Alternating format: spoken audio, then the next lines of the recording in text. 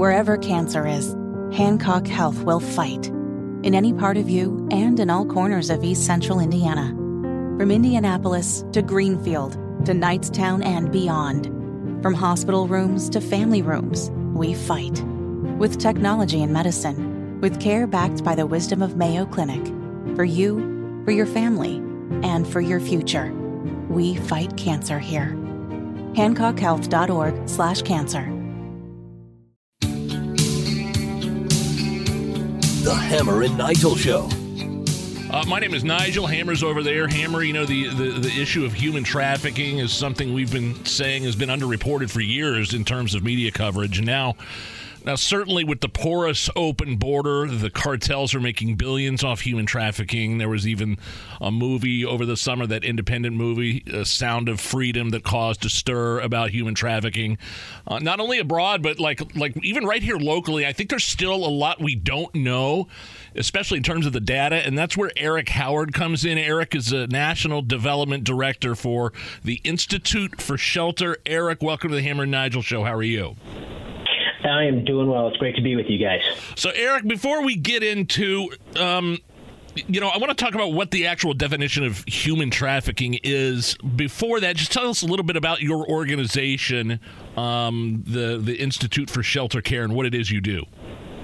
Well, the Insitute for Shelter Care is a national organization that really undergirds those that are on the front line, and we provide knowledge, skills, tools in the community for ministries that are out there working with survivors and that provide exemplary restorative care to the sexually exploited. So we are working with organizations throughout the United States that provide a shelter or that are engaging these individuals that have come in and that we're simply helping them to lead that life. Wow. I think there's a broad definition of human trafficking or sex trafficking. Can you kind of nail down what those two are? Are they one and the same thing, and what exactly that means? Yeah, so human trafficking involves using force, fraud, or coercion for the purposes of sexual exploitation, forced labor, services, organ trafficking, or sexual exploitation of a minor by any means. So there has to be that force, fraud, or coercion for human trafficking to be occurring. And Eric, over the summer, Nigel mentioned this earlier, that film, The Sound of Freedom, got a lot of people talking about human trafficking. Now, again, Nigel and I have been talking about this for a number of years. Human trafficking, I think, is the most underreported story at a national level. But this movie comes along, and it's got people talking. Now, I'm curious, from your perspective, what was really true about that movie, or were there some liberties taken in regards to what really goes on in the world of human trafficking? Well, I think like any book, you can't always get the story exactly like you can on the film. And I think what the film really did do is it brought it to the forefront that it does occur. But it was a story. It was taken to be a story, to perhaps create awareness. It doesn't necessarily align with everything that we are seeing. So, for example, our research and what we're seeing is the number one source of where individuals are trafficked is through a boyfriend or pimping. It's filling that relational void, and then they're exploited. The next one, our data indicates, is between 26 and 47% of child trafficking is at the hands of a family member or familial trafficking. And then there's the internet grooming that occurs. So that social media that happens, that we talk about pornography and sometimes we joke about it, but that's a feeder for what is going on. And then I also want to dispel that kind of white van, zip tie, boogeyman myth. It is occurring. But you have to understand that many times a trafficker looks at the body as a commodity that can be reused and reused and reused. So they're fostering and gaining trust. And once that trust is earned, they exploit them. And Eric, how do these people connect? Is there some sort of social media network? Are there, places on the dark web? How does one, get the ball rolling on this kind of stuff? Well, it's a second twisted world. I don't know if you saw the article that recently, just this week, it became news that a 27-year-old groomed a 12-year-old off of that internet game Roblox. Oh my God. So my it's kids a question that played it. people. Yeah, it as a father, you're looking at that, and it's the way they engage. We joke about the whole OnlyFans or the young girl that's, I'm taking pictures of my feet. All of a sudden, it takes someone to say, I like your feet. Oh, you have nice feet. Oh, that's great. You're in school. They're gaining that trust. They have this long view in mind. This is not the boogeyman I'm showing up. This is pure manipulation. They're exploiting weaknesses, emotional weaknesses, and there are characteristics that come in it that potentially I don't want to say predispose, but are characteristics such as poverty and family dysfunction. That there are issues with addiction, and that individuals will come in and perhaps in that dating relationship will introduce that person, that woman, to drugs and get them addicted. So now all of a sudden you're dealing with the sexual trauma that's occurred, but now you're also dealing with an addiction issue.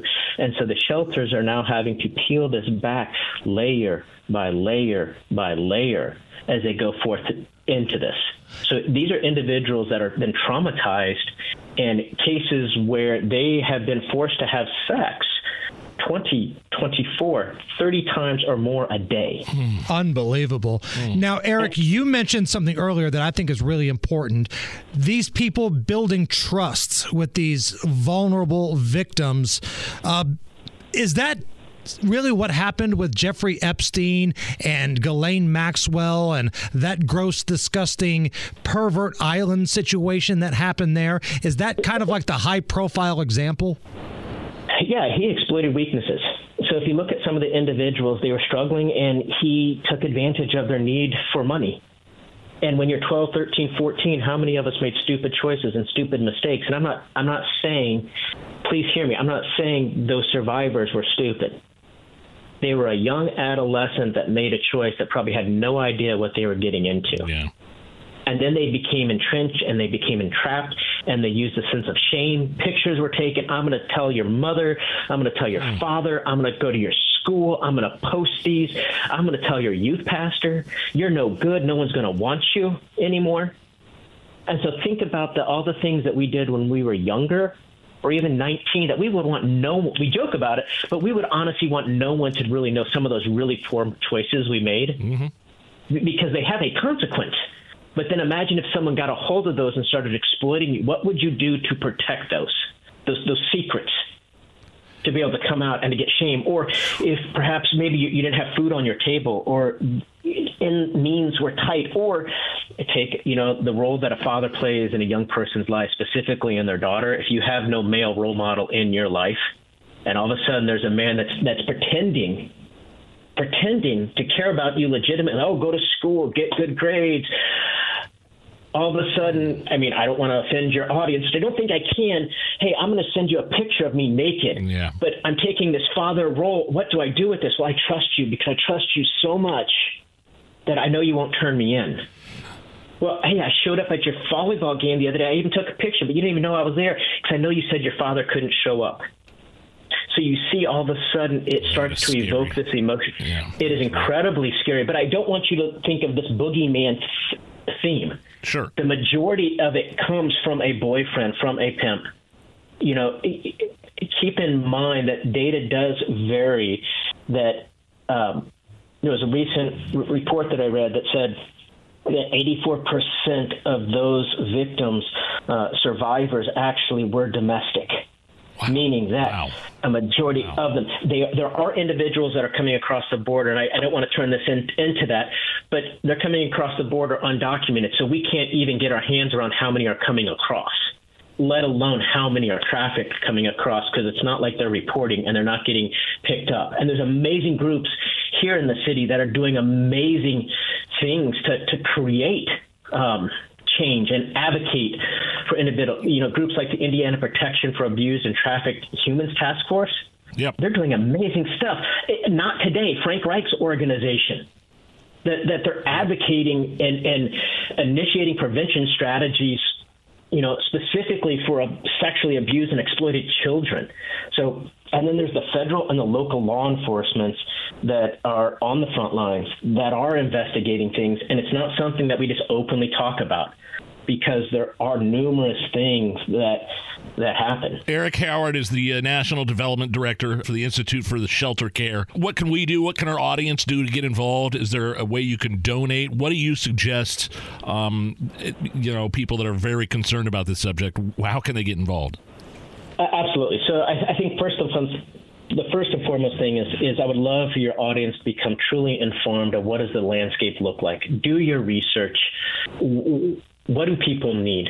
Yes, absolutely. Resources. The number one thing that when I talk to other shelters across the country is they need financial support. Okay. They need more. There's a high burnout rate of case managers, as you can imagine, because of secondary trauma and the stories they hear in and out. Yeah, I couldn't imagine hearing those stories every day. Yeah. And some of the things that we are trying to address through our Shelter U program, which we provide to shelters. You can sponsor that, where we undergird them. We have over 20-plus psychological assessments and behavioral assessments, legal releases, but it specifically is for that shelter to gain the knowledge and the wisdom to be able to be a best-in-practice shelter, and we walk beside them for 36 months. They can certainly visit our website just at the instituteforsheltercare.org, download some of our research, download our report on familial trafficking, the role that faith plays in a survivor's life. We just did a survey of talking about that, and the surveyors that said there is this tension between does faith-based work or not.